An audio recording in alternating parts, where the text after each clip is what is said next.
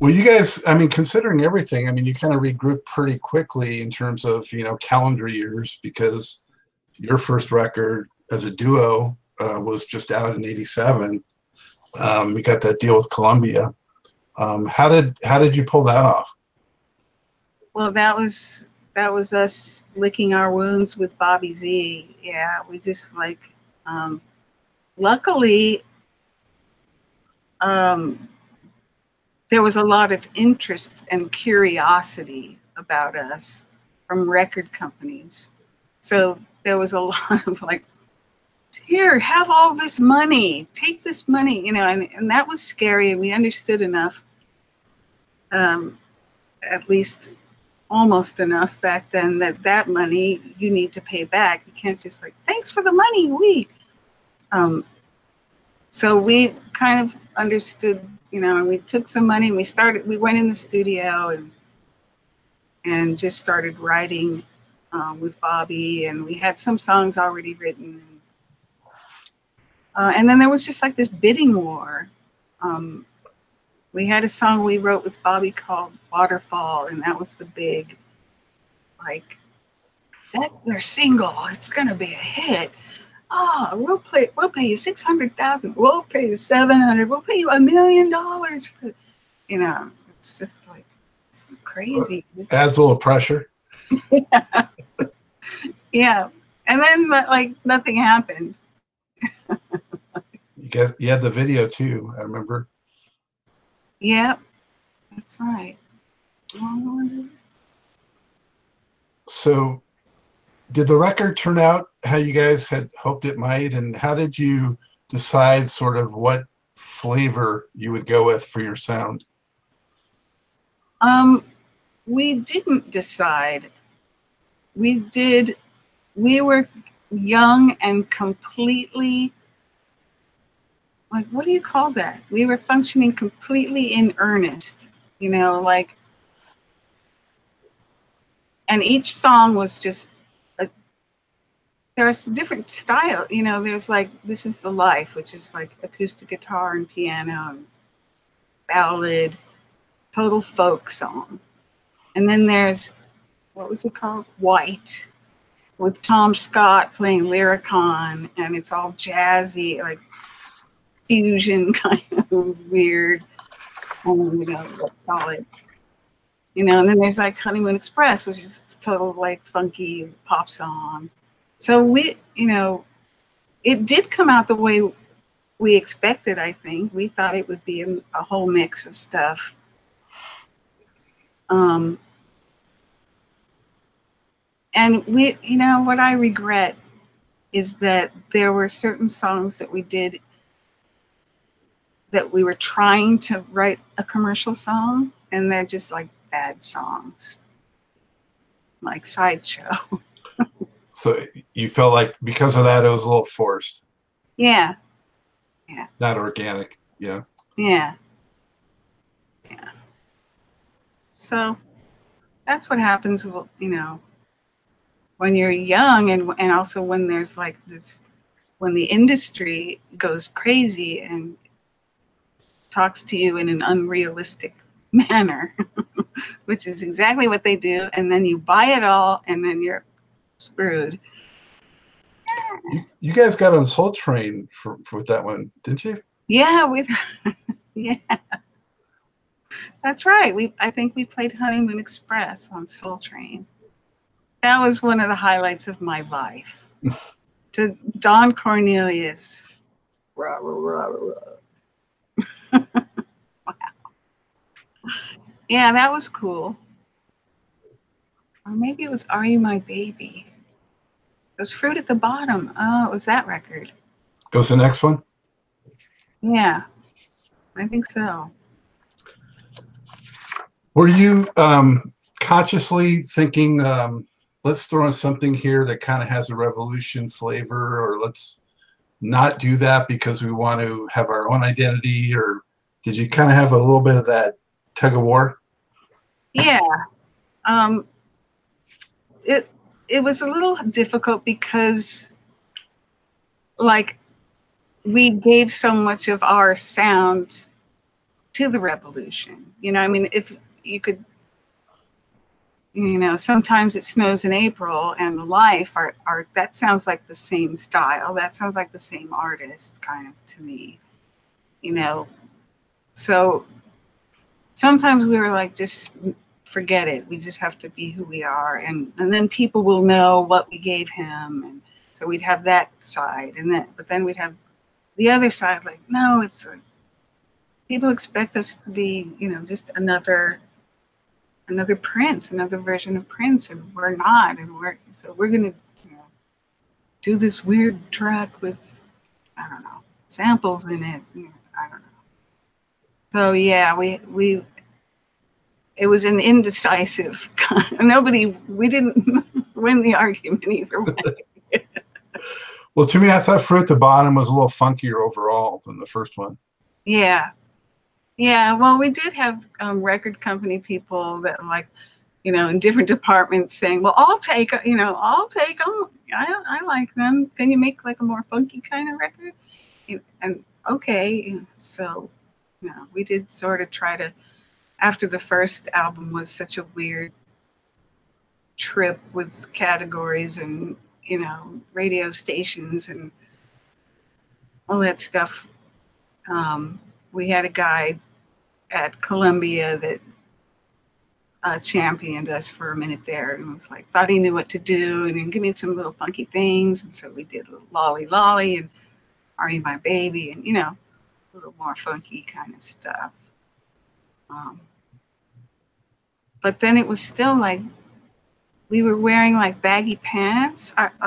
We did the video to Are You My Baby, and I think you can see it now. Wendy's wearing baggy jeans that are like down. And that was before everyone was wearing baggy pants. And we were saying, no, baggy pants are coming. That's going to be the thing. And there was literally a guy from a record company there saying, looking at our wardrobe, like going literally hands on, like, why can't you wear this? You know, and it was like, but we fought and wore what we wanted to wear. But because of that, you know, there was like this disconnect and they wanted us to wear fur coats and be in a limousine, you know, and have this whole image of, I don't know, glamorous. Yeah, you were definitely a programming challenge. Yeah. Format challenge. Definitely. Yeah. Yeah. I wonder, you know, if you guys had been around in the 60s or 70s, if you would have found a different, you know, because the industry wasn't as, you know, segmented back then. Yeah, and that's what I grew up with. So to me, that's normal. Have a kind of a mixture and to put on an album and discover each track. You know, it's not the same song over and over again. Like, so I still, you know, still can't be kept in the chicken coop too very well. Did you guys play many live shows from the first two records? We did. Yeah, we had a really good band with Carla Azar was our drummer, she's now in Autolux and she plays with Jack White and she's this really cool drummer girl. And Chris Bruce played guitar with us and he now plays a lot with, and he produced Michelle Ndegeocello's last record and he works with her, and our bass player Alan Kamai, who is now a police officer. Good to have friends at the top. Especially if it's out in your area, yeah. So yeah, we had a really good band and we did some gigs in the States, just, you know, kind of major cities, and then we did Europe and did pretty well over there and had a good time. A couple of little tours. And that's about it. Did you go out with any big names open for them or anything like that? No, no, we never did anything like that. We played some European festivals and stuff like that, which was really fun. But no, we were just like playing smaller venues, just on our own. So I don't know. Did you do any Revolution Prince covers at your shows, or stayed away from that? I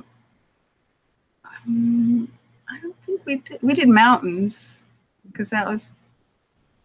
I mean, I've been playing that on the piano since I was 13, so it's like that's mine. It's mine. Wow, it really goes back that far? Yeah, it was just something a groove I played on the piano when I was a kid. Yeah, so it's just in my body. It's part of my bod. But How was it doing that 22-minute version of Mountains? Hey, that was just another day at the factory. Everything was long. You have no idea.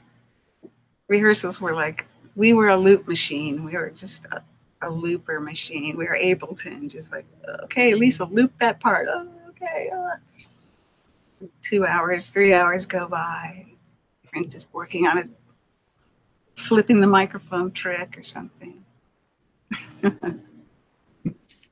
So you guys moved to Virgin Records eventually, and did that change much for you in terms of, I don't know, support or what you're able to do, or? No.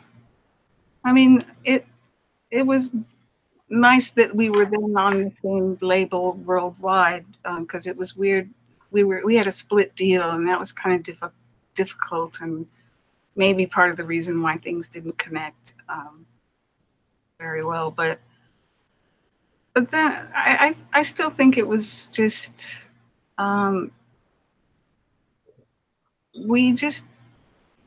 we weren't. And by the time we were on Virgin, we did Eroica, and that was like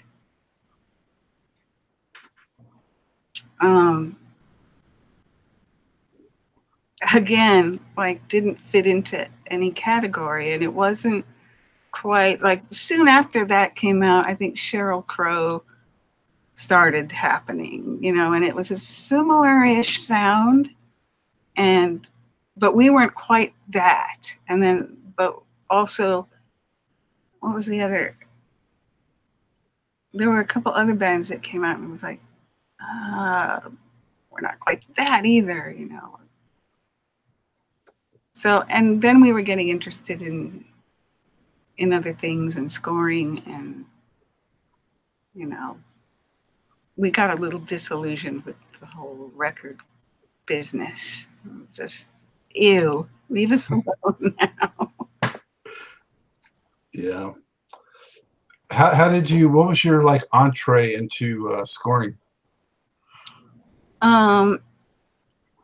It happened accidentally. We were working with Seal, actually. We met Seal at a basketball game here in LA, at a Clippers game. And we had heard that his song Crazy, and whatever. So we met and we were like, oh, I love your song, or we should get together. So we met Trevor Horn through Seal. And so we started producing Seal and working with Trevor. And then a film company came to Trevor Horn for a song for the movie Dangerous Minds. And funny enough, the song that they ended up liking was This Is the Life, which was the ballad on our first record. And Michelle Pfeiffer heard it and really loved it and was like, this has to be in the movie. And so they started using it in the movie. And Mark Isham, the composer, was composing the score at the time. And the producers didn't like the score. So they called us in, and they knew that we were like from Prince's band, and they were like, you know, the composer took all the dick out of the movie. I'm like, oh, no problem, sir. We've got big dicks. They're like, you're hired.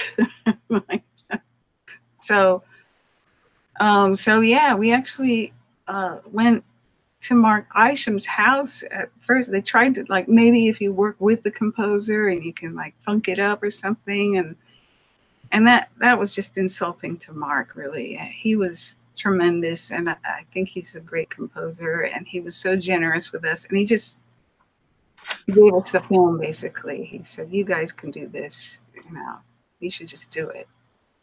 And so we did it, and that was our first film, Dangerous Minds. Yeah, I saw that in the theater, or I saw a screening maybe, but yeah, I remember that. I didn't know at the time though that you guys had done the music. Yeah. Subsequently, yeah. So, and you got into TV, doing a lot of TV shows, and yeah. So, how does that process differ from just making records? Well, one thing that I really needed from it that I get was not being constrained by style.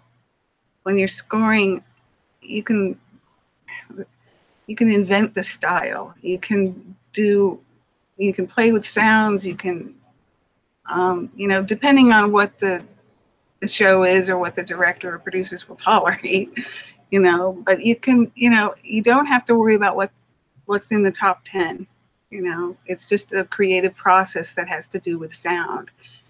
So I love that. And you can get very retro or whatever too, and it can work. Yeah. Right. Yeah. It's like this thing we're working on right now. In fact, that we're using a lot of synths and arpeggiators and stuff like that. And on the show we were working on just previously, when we try to use synths and arpeggiated parts, it tugged on the producer's ear, and he'd always say, that sounds so retro. What is that sound? Take it out of there. Like, he just hated synthesizers. So you just never know, but yeah, there's a lot more freedom in it. So that was a welcome change for us, and really a lot of fun, because we just were like playing with toys. It was great. Throughout that time, were you guys still, you know, regularly composing more traditional songs, or did you kind of take a sabbatical from that too? Songwriting, it's still, for me, it's a sporadic thing. It doesn't come as regular. I can write music all day long, but making a song and putting lyrics and, you know, making it a thing, it's sporadic for me. And so I kind of go in cycles. So during that first part, when we first started getting into scoring, I didn't really write that much. But then after a while, it was like a floodgate open, and I wrote a whole bunch of songs. So it's kind of good to be able to go back and forth and take breaks from writing, and, you know, having more life and stuff to write about. More pain. So will we still see some Wendy and Lisa records in the future, you think, or? Yes, we're talking about it right now, because we've been doing other things, and we've been doing the Revolution and touring, and that's brought up a lot of feelings, and you know, but it also took us away from the scoring world. So we have to kind of work and schmooze our way back in there. Like, no, we didn't leave. We're still scoring. Once I get a couple jobs under my belt, then I think another record has to happen if the cycle is returning. So, yeah. What was it like for you when you got back for the first time with the Revolution again? It must have been so emotional. It's, yeah, I can't even, it was painful on so many levels. I mean, not just to do with Prince. I mean, that's just one part of it. That's one person that, and a huge person. And but then like for me coming home, I just recently, I've lost my brother and my mother, and so coming home was different now. And like I couldn't share it with my mom and my brother and tell them what happened, and and so even that was like a new thing I had to learn, and it was really painful. And and the thing that keeps us going out there is the incredible reaction from the fans themselves, and how emotional they are, because their emotion is the only thing that comes close to what ours is. That these people really loved him. They really did, and he was a part of their life, and the music that we played, and they just totally opened their lives and to us and his music. And I mean, that's the stuff of life, man. And so to see these people face to face and to be able to walk Prince's talk is a big part of what we're doing, and what we love about what we're doing. He sang about Paisley Park, and about brothers and sisters, and about love, and then he left. But we're here, and we can still, we can actually hug you now and say there was love in it, and there is love in it, and there always will be. So that's what we're doing. Well, and the reunion was talked about so much. I mean, when he was still with us too for so long. Yeah, we really, yeah. It's a shame it didn't happen. Yeah. So when you guys, I haven't gotten to see one of your shows yet. I've heard some recordings and seen some videos, but do you try to stay, how closely do you try to stay to the records versus maybe throwing some wrinkles in like Prince would have probably, done if he was still leading it? So yeah, we stay pretty true to the arrangements, but we do throw in a couple of things, and a couple of things that we remembered from live versions of things that we would go into, groove parts, and those are the things that we're kind of more excited about doing. Like, Prince would have cues that he'd just call out, like, or he'd go like this with his hand, and that was actually a piece of music that we would go and play. So if he was standing over there and he just went, then we'd go, and so there were things like that, or he'd say ice cream, and it would go into this whole song. And so we'd kind of do a little bit of that, but what kind of, when we first started learning the songs and playing them again together, the people around us were just so blown away by how much it sounded like the record. It sounded like the Revolution. That we just let's just be satisfied with that, because it was kind of remarkable after 30 years. And it's like, wow, you guys still sound like you guys. It's like, because we got this, I got my old keyboards or plugins that sound like them, or we really made an effort to get as many sounds back as we could. So yeah, so we're pretty true to arrangements people know. Who's who's handling lead vocals? Well, we do a lot of, here's the thing. Wendy, we take a spot during the show and Wendy makes a statement to the audience about the fact that when we first reunited after Prince's death, the question was, who's going to sing? And what we could come up with and what felt the best, and still does, what feels the best is you guys. You guys are going to sing. We're the band. We'll sing our parts. We sing some of the lead, you know, we'll help you along. But it's yours now.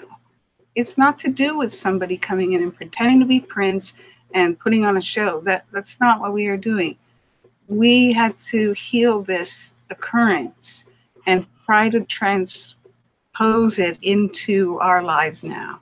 And so we gave it to each other. Having said that, we do have Stokely Williams from Mint Condition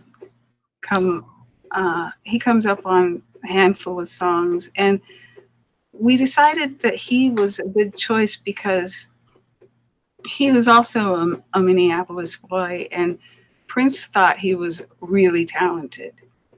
Prince was like, that Stokely is a talented motherfucker, you know? And that made us feel like, yeah, you know, because Stokely's amazing. I mean, he plays drums and keyboards and guitars, and, you know, he's like Prince in a way. And he's not singing, he doesn't try to imitate. He works with the crowd. He's so personable with the crowd, you know, he just gets people to put their hands up, and, you know, and he's just good because we're busy, you know, we're playing and we can't like really, you know, Right. Brown Mark does the best he can and kind of yells at them and stuff, but still we can get out there and, you know, get them dancing a little more and stuff like that. And so that's been a great. When you first started doing those shows compared to now, does it still seem like it's as raw, or is there sort of like a coming to terms sense of it now? Oh yeah, it's evolved a lot. And yeah, in the beginning it was hard to get through a show. But we were still too emotional. You know, we would play the show, but it was, for me, yeah, you know, I know I would stress out during the show or leave my body, or, you know, it wasn't quite there. But now it's evolved more, and we have a good time. You know, we actually are smiling a lot and enjoying it, and like just feeling the energy of the people. It really gets you going. So, and we've just gotten better and looser. I mean, our bodies, you know, not so like, you know, you can't be funky if you're playing like that. So we had to loosen up, you know, and it's better. It's a lot better now. It's not as stressful at all. I could see it being like kind of cathartic and then evolve to being a real sort of tribute.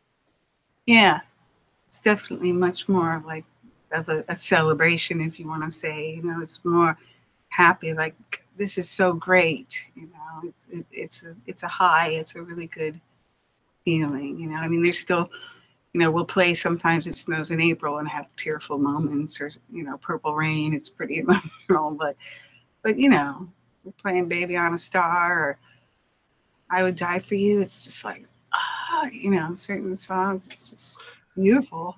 It must be challenging for Wendy to do all the guitar, you know, when he used to do a lot of that. Yeah. I mean, she's doing a great job. She had to get all those solos, and you know, talk about a tall order. It's like, here, go learn these John Coltrane solos. I'm like, okay. But yeah, she's doing great. Yeah, it's good. So when he passed, of course, we talked last time. It was just such a devastating thing for all of us. But um, I was blown away by the magnitude of tributes that came worldwide. Yeah. Even though I followed him all these decades and knew he was such a star and he had all these hits, it just seemed like at times the mainstream kind of like forgot about him a little bit at certain times and things like that. But then when that happened, I mean, just the outpouring of just love and recognition worldwide was staggering. I agree. I totally agree. That the Eiffel Tower was lit up purple, and the Sydney Opera House, and yeah, I mean, wow, that he was. I don't think he would have even thought that. For even in his wildest, I'm the shit. I'm the baddest. I think even that, because that was spectacular. It really didn't. That surprised me too, in such a beautiful way, But there was kind of a sense of like, are you just catching up now that he's gone, or what? Like, where was this a minute ago? And I was like, where were you when he was doing his own music club and not selling that many records? And yeah, suddenly he's worldwide, like, oh, fickle world. Did you have any idea or sense that he was, in pain or struggling or going through anything? Could you tell from afar, or how did you feel about that? Oh yeah, It started, for a couple of years, I would see pictures of him, and he didn't look right, and I didn't see him personally, so I never got a chance to, like, are you okay? Like, dude, what's up? But I worried when when the Piano and a Microphone tour was announced. That really troubled me. I was. He's doing what? Like, why? Why is he doing that? He's saying goodbye. He's wrapping it up, and I didn't understand why. Like, what was going on with that? And then it was just a few months later, he was gone, and it's like, it's a hoax. It can't be real. Yeah, so I felt. Yeah. Yeah, it's just unbelievable. But even right up to the end, he was still doing different things and pushing the envelope, in my opinion. He was still, the Third Eye Girl thing was, different. And whether it was as good or reached the same heights, that's very subjective. But, he was working with Mono Neon and doing like, stuff with him. And I mean, even at 57, right up to the end, he was still pushing the envelope, I think. Yeah, absolutely. He just wanted to explore more and more and more. And yeah, what a loss.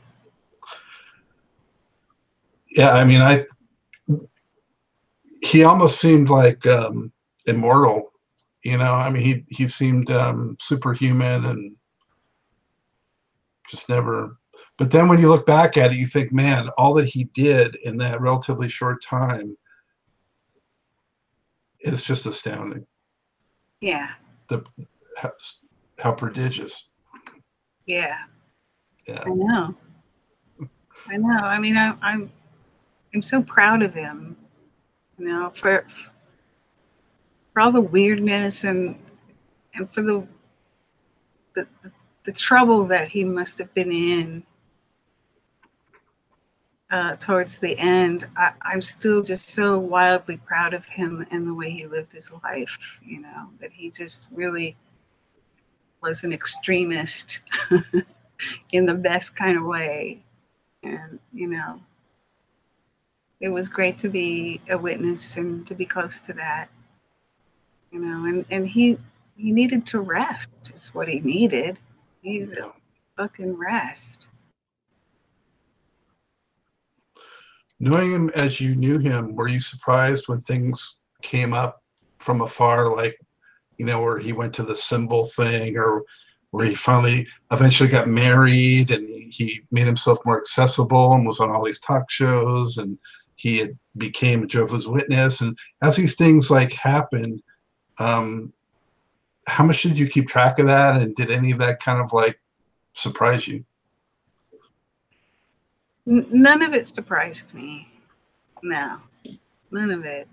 I would keep track mostly like through Bobby or something. I didn't, you know, not from the trades or anything like that. Or Bobby, you know, Bobby always knew the scoop. Like, what's he doing? How is he? You know?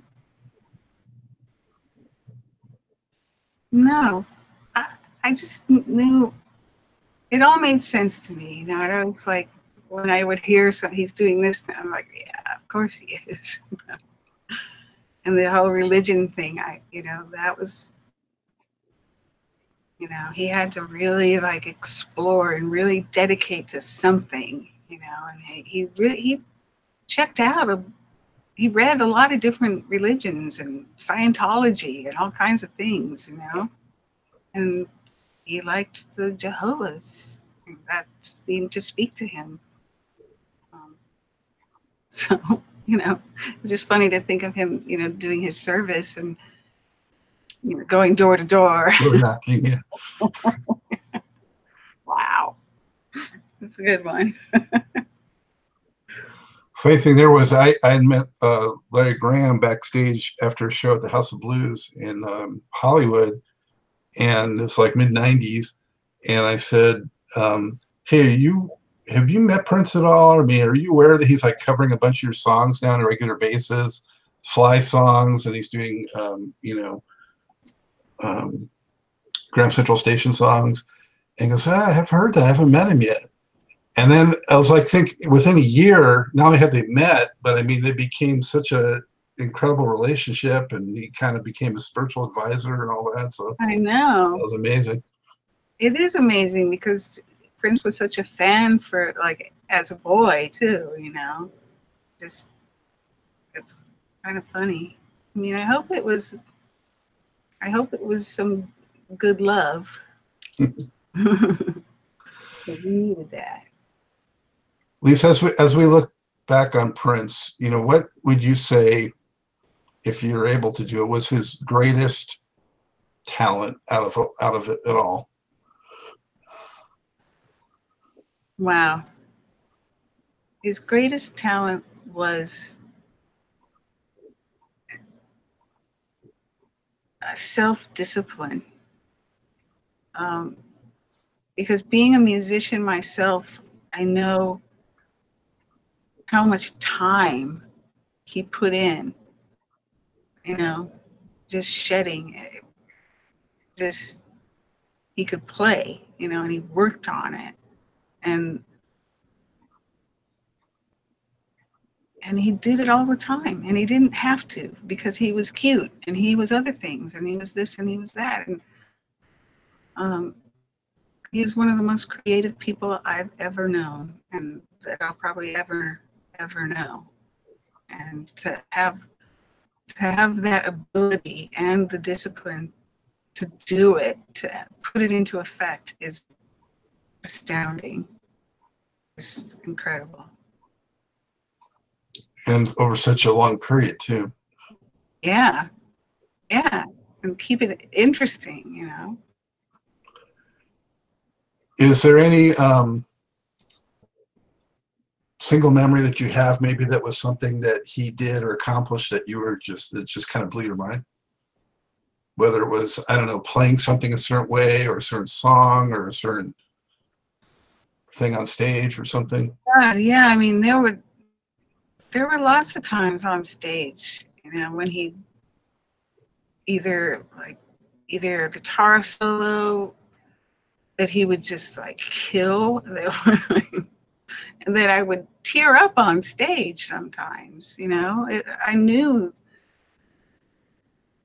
this guy was great. You know, I'm playing with this guy right now, and this is like great.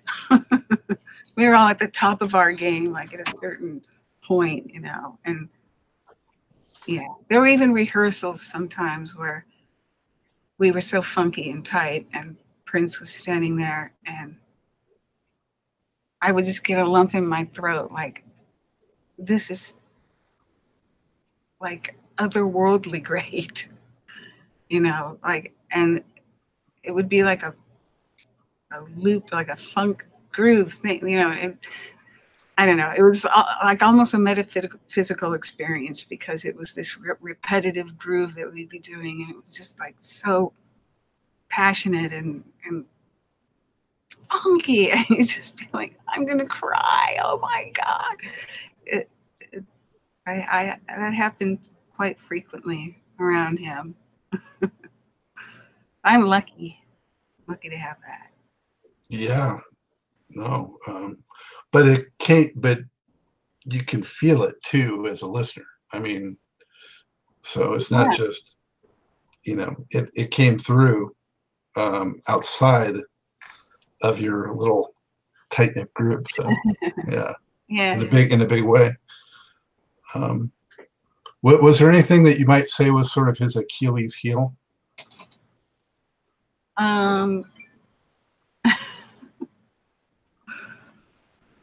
yeah. I mean, musically or personally? Just in the way I was thinking more personally because musically, I don't really, I don't know if he had so much of that musically, but obviously he's a person like all of us, and he had his little, you know, idiosyncrasies. And what do you think might have been something that was? Get to work. I'm getting the tap on the shoulder, like, oh, you're done yet.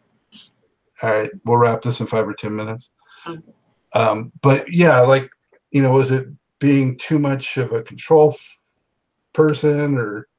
Well, yeah. I mean, what's hard, you know, and I can relate, having been, you know, people's boss before. You know, it's really hard when you're, because he was super sensitive, but he, you know, was stoic about it, and but he wanted you to love him.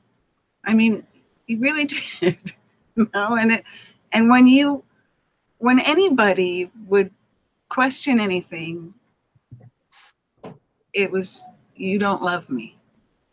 You know, why are you asking about the money? Why are you asking this? Why are you, you know, it was a personal, like, it would hurt his feelings.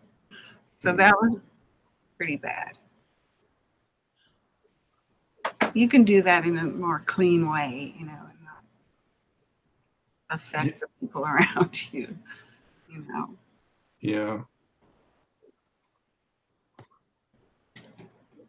What was your favorite show ever? My favorite show. Is there one? Like where maybe it was the biggest crowd you guys ever did, or something? Well, I do remember, like, one of the most intense kind of crazy moments was when we played at the Superdome, and Prince had them turn the house lights on because he wanted to see the crowd. And it was like 90,000 people, and they turned the house lights on in the stadium, and it was like, no, turn it on. That was insane. Totally insane. And the screaming was so loud, our ears were distorting. It was just like, couldn't hear anything. First part of the song, my first song, it was like the Beatles, like, I can't hear anything. It was pretty crazy. Wow. Yeah. Was it kind of freaky during the height of his popularity when like it was almost like a Beatles kind of thing and people were freaking out? Yeah, yeah, it was incredible. It's like, what the hell's going on here? We're the Beatles. Like, yeah. Even us, like I had a bodyguard. Like that cracks me up. But but then I actually like needed one when, you know, walking just from the hotel to the bus or something. There were crowds of people, and it was really a strange, you know, a strange feeling. Oh, I so much appreciate the time that you've given me and also the Truth and Rhythm viewers and listeners. Is there any final thought that we haven't like talked about that maybe you just want to quickly express or get a message out to the fans or anything like that? Not really. It's just really, it's great that there's such a community, you know, around him and what he did and what we did. And I'm proud to be a part of it. And thank you for asking me to be on your show. And it's great that you have like your fans and you're doing your thing. And I've watched your show a couple times and you have cool people on it. So I was glad to be one of them. You definitely are. Definitely are one of them. One of the cool ones, I mean. What's the best way for people to keep up with, you know, what you guys are doing and the latest, both from a Wendy and Lisa and a Revolution standpoint? Well, Twitter and Instagram, we got Wendy and Lisa and the Revolution on Twitter and on Instagram, and wendyandlisa.com. We're always doing stuff, so you can look for us there. Well, thank you so much for all the great music you've given us and for continuing to keep that legacy alive of Prince and the Revolution. And it means so much to so many people. So on behalf of all of them, I'm saying thank you. Thank you. Thank you back to all of them. And thank you, Scott. It's been a pleasure. All right. Take care. Bye, Scott. Tell Wendy thank you too. Oh, yeah, I will. She's Okay. a trooper. Bye. Okay, bye. Well, that was quite a ride and a lot of fun, wasn't it? I sure enjoyed conversing with her. With that, it's time to wrap up this edition of Truth and Rhythm.